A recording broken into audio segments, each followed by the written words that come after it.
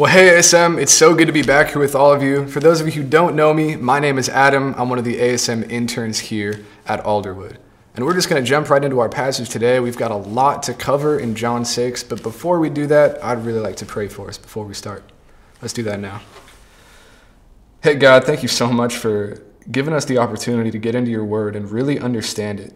Lord, thank you for providing us with your word, that we have the opportunity to get to know you more, that we would be focused on the provision and life and joy that you provide rather than what we can do for ourselves, Lord. I pray that that would be our posture as we start to look into this passage and hear what your word is telling us. In Jesus' name I pray. Amen. So our big idea for this passage in John today is that Jesus is the truth that we need, not the answer that we want. And I'd like to start with what is painting, hopefully, a very familiar picture. Imagine you're 8 years old, you've just got done playing after a hot summer day, you're just winding down for the day, and all of a sudden, you hear this music getting louder and louder as it approaches your neighborhood. You already know what it is. You freak out. It's the ice cream truck. You rush outside, you grab all the money to your name, which is probably like $7 at the time, but most importantly, you see all of your neighbors run after this ice cream truck with you. And that's essentially where we're starting off here in this passage. Jesus has amassed this huge group of followers from the signs and wonders that he's performed. And when I say huge, think of a modern day crowd filling up CenturyLink Field. Everybody's looking for something to eat because they've been out for a while, they're getting hungry, and all they've got to go around is a couple loaves of bread and some fish from a kid that they found. But watch what Jesus does here in verse 11. Jesus then took the loaves, gave thanks, and distributed to those who were seated as much as they wanted. He did the same with the fish. I'm sure that all of you have probably heard this story at least once or twice, but I really want you to think about what it was like for the people that were there. Think of the ice cream truck again real quick. Imagine this whole group of people and you are rushing to this ice cream truck. You get there, and all the guy has left is 7 ice cream bars. But somehow, he just keeps handing them out to you until everybody is satisfied. I'd be pretty stoked about getting something to eat, but I'd be more impressed that there's this magical ice cream man who is able to give out infinite free food. And that's exactly what the people in this passage are thinking about right now. In fact, they're so blown away by what just happened to them that they want to make Jesus a king on the spot with no questions asked. They're probably thinking about the possibility of all-you-can-eat garlic bread, and to be honest, I don't blame them. It's hard to pass that one up. But as soon as that happens in verse 15, as soon as they start to idolize Jesus' earthly ministry, Jesus leaves the scene immediately. Because here's the thing, Jesus wasn't there to entertain their desire for an earthly ruler. Jesus performs this miracle as a sign that he is the divine provider and that his provision completely satisfies. That not only was everyone full from the bread, there were more loaves left over. The provision went beyond expectation. And it gets even crazier than that, because after everybody is fed and once Jesus has retreated, his disciples, the core group, leave to cross a nearby lake for a place called Capernaum. They're about halfway across the water at the time when Jesus arrives for his second magic trick. It was dark out at the time, the water was getting pretty choppy, and the disciples were probably a little worried about their likelihood of making it to the other side, when all of a sudden, I want you guys to picture this in your head. They see a figure from the distance as it draws closer to them, and they realize that Jesus is walking on top of the water all the way to their boat. He tells them in verse 20, "Don't be afraid." He calms the waters, and all of a sudden the disciples are at the other side of the lake already. So once again, Jesus proves that he can perform supernatural works. And at surface value, Jesus displays himself as God. But I want you guys to understand that this story is also about provision. Instead of displaying it in a physical manner like he did with the bread, Jesus provides for his disciples through peace and comfort in a supernatural way that nobody expected and that nobody had experienced before. And there's so much in these two miracles that I wish we could get into more and dissect, but Jesus gets at something so important in this next passage that's where I want to spend most of our time today. Because these miracles were merely a means to a greater end, a picture of the message he was actually getting at. Jesus provides us with the words of life here, and that's the real supplication that we're going to focus in on today. Because here's the thing. Jesus is after the greater need of your heart. His purpose on this earth transcends the expectations of those around him in this passage. And if we look at this story and marvel at how cool Jesus is just because he can walk on water, just because he can give away a bunch of free food, we've really missed his intentions entirely. Because while Jesus cared about the physical well-being of his followers, and that was done through his works, he wanted them to understand the greater need that his miracles weren't meant to fulfill. After this group of people has followed him to the other side of the lake, watch what Jesus says here, starting in verses 26.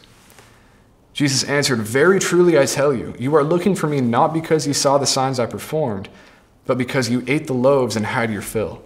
Do not work for food that spoils, but for food that endures to eternal life, which the Son of Man will give you. For on him God the Father has placed his seal of approval." So here's where we're at right now. This crowd is a big fan of the free food Jesus, the fast food Jesus, and they know that he's somehow associated with God, but they failed to understand that Jesus is not there to entertain their earthly wants.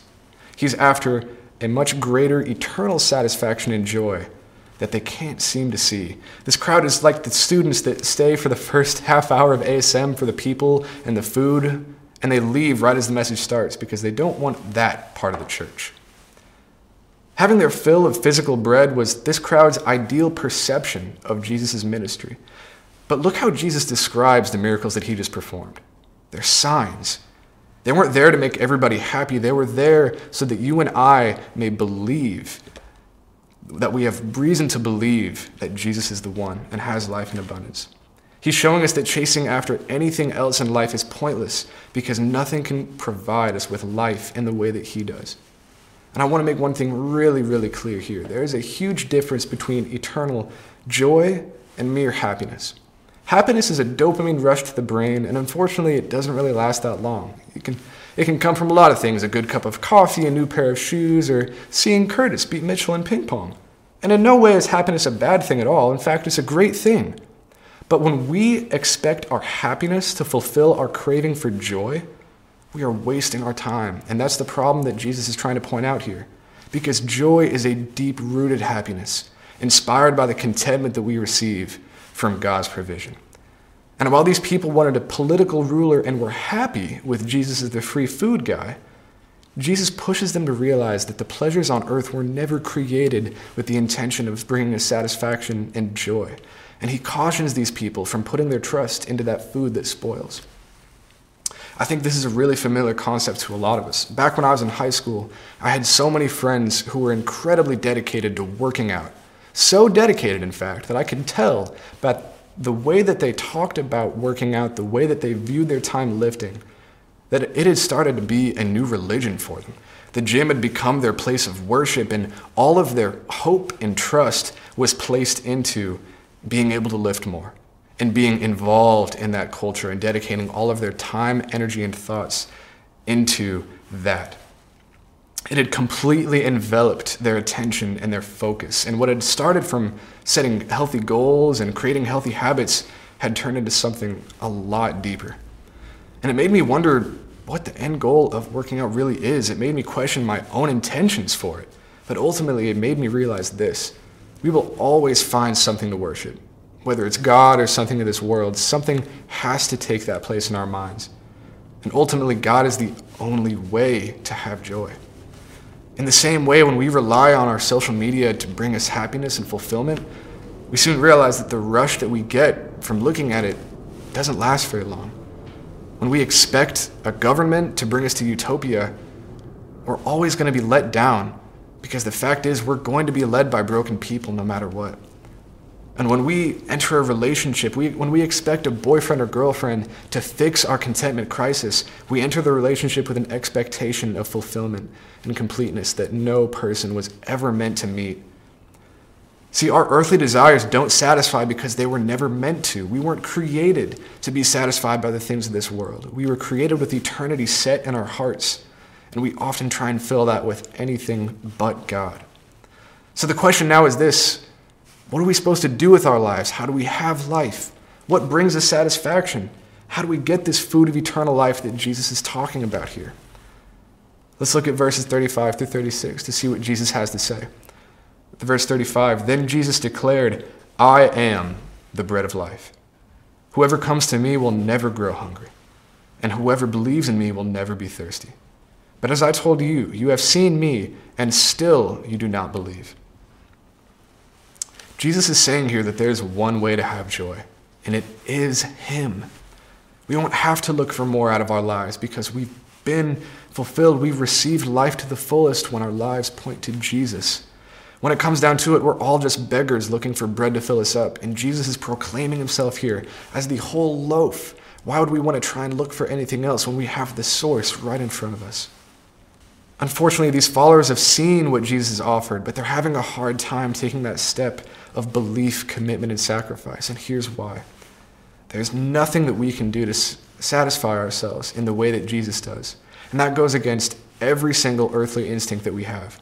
Our culture is reliant on the idea that working toward whatever makes you happy leads to completeness and to fulfillment. That indulging every single earthly desire that we have makes us whole. And Jesus points that out here as a lie, teaching us that faith rests on the truth, that there is something greater than the things of this world that will bring real joy and real life. I want to go back to a dialogue from a couple verses back so we can better understand this. When the people are asking what works they need to accomplish to get to God, Jesus answers them by saying that the work of God is not something we live up to. It's by belief alone. We need someone else to provide for us. And that leads us to our next point, that the truth of Jesus is offensive. Let's look back at something for a second here. Jesus responds in verses 28 through 29. This is right after he's pointing out their shallow perceptions for following him. Verse 28. Then they asked him, what must we do to do the work that God requires? Jesus answered, the work of God is this, to believe in the one he has sent. There's one way, and that's it. Nothing else works. True provision comes through faith in Jesus alone. And there's nothing that we can create, no works that we can do that will lead us to life, except by belief in a Savior that provided life for us. One of the biggest differences between a relationship with Jesus and any other faith is this. Every other religion in the world relies on some form of works-based salvation. It puts man on an equal playing field with God and gives them credit for their own salvation. And the way of Jesus is this, that mankind is so inferior to God that there is no way we could get close to him on our own. There is no way that man could have invented a religion like this, because man is too prideful to accept the fact that we can't do it on our own. We want some of the credit for our life and our joy. We want the kingdom without the king, the ability to have joy without anyone else's help, and for it to be in our own terms. And when Jesus points out that idea to this crowd, it hits the followers pretty hard. After their dialogue, watch the reaction to Jesus' teaching in verse 60. On hearing it, many of his disciples said, this is a hard teaching. Who can accept it? Aware that his disciples were grumbling about this, Jesus said to them, does this offend you? Then what if you see the Son of Man ascend to where he was before? The Spirit gives life. The flesh counts for nothing. The words I have spoken to you, they are full of spirit and life. And right after Jesus says this, it's written that many of the followers leave him and his disciples. When Jesus starts speaking truth that isn't as attractive as that free bread he was just giving out, the crowd has a hard time continuing to follow him. It's like a bunch of fake fans leaving CenturyLink Field when they've been faced with the reality that they don't want to support the team they've been bandwagoning on because it comes with the cost of facing their own personal problems. And guys, this is a message that is not hard to understand, but it's so hard to accept. And yes, it is offensive. No one wants to hear that their way of life doesn't work, that their lives are meaningless without Jesus. So as we draw to a close, here's where we're at. We've known Jesus as the provider. We've seen what he can do. We've seen and understand the fulfillment that he offers. And no matter how much it damages our pride, we need to know that we need help from something greater because we can't do life on our own. And I want you to really be honest with yourself here. Do you seek fulfillment from what you can provide yourself? Or do you want to understand what God has done to provide for you? Are you looking for joy in places where it doesn't exist?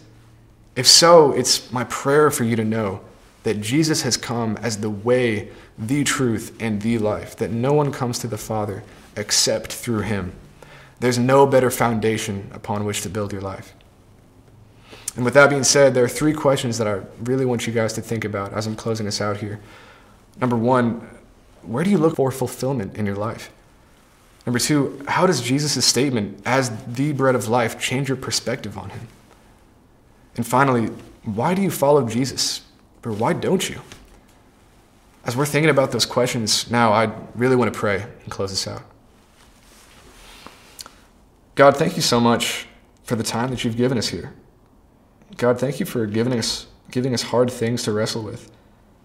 God, we know that this life was not meant to be easy, that there's supposed to be struggles in this life, but Lord, thank you for coming as provision, as life, that we may look to you and have joy, that we would have something to look forward to, despite our struggles here on earth, that we would look to you for provision.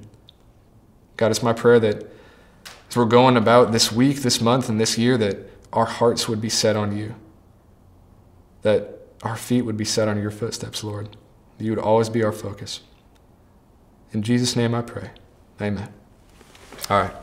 Thanks, guys. That's all I got for today.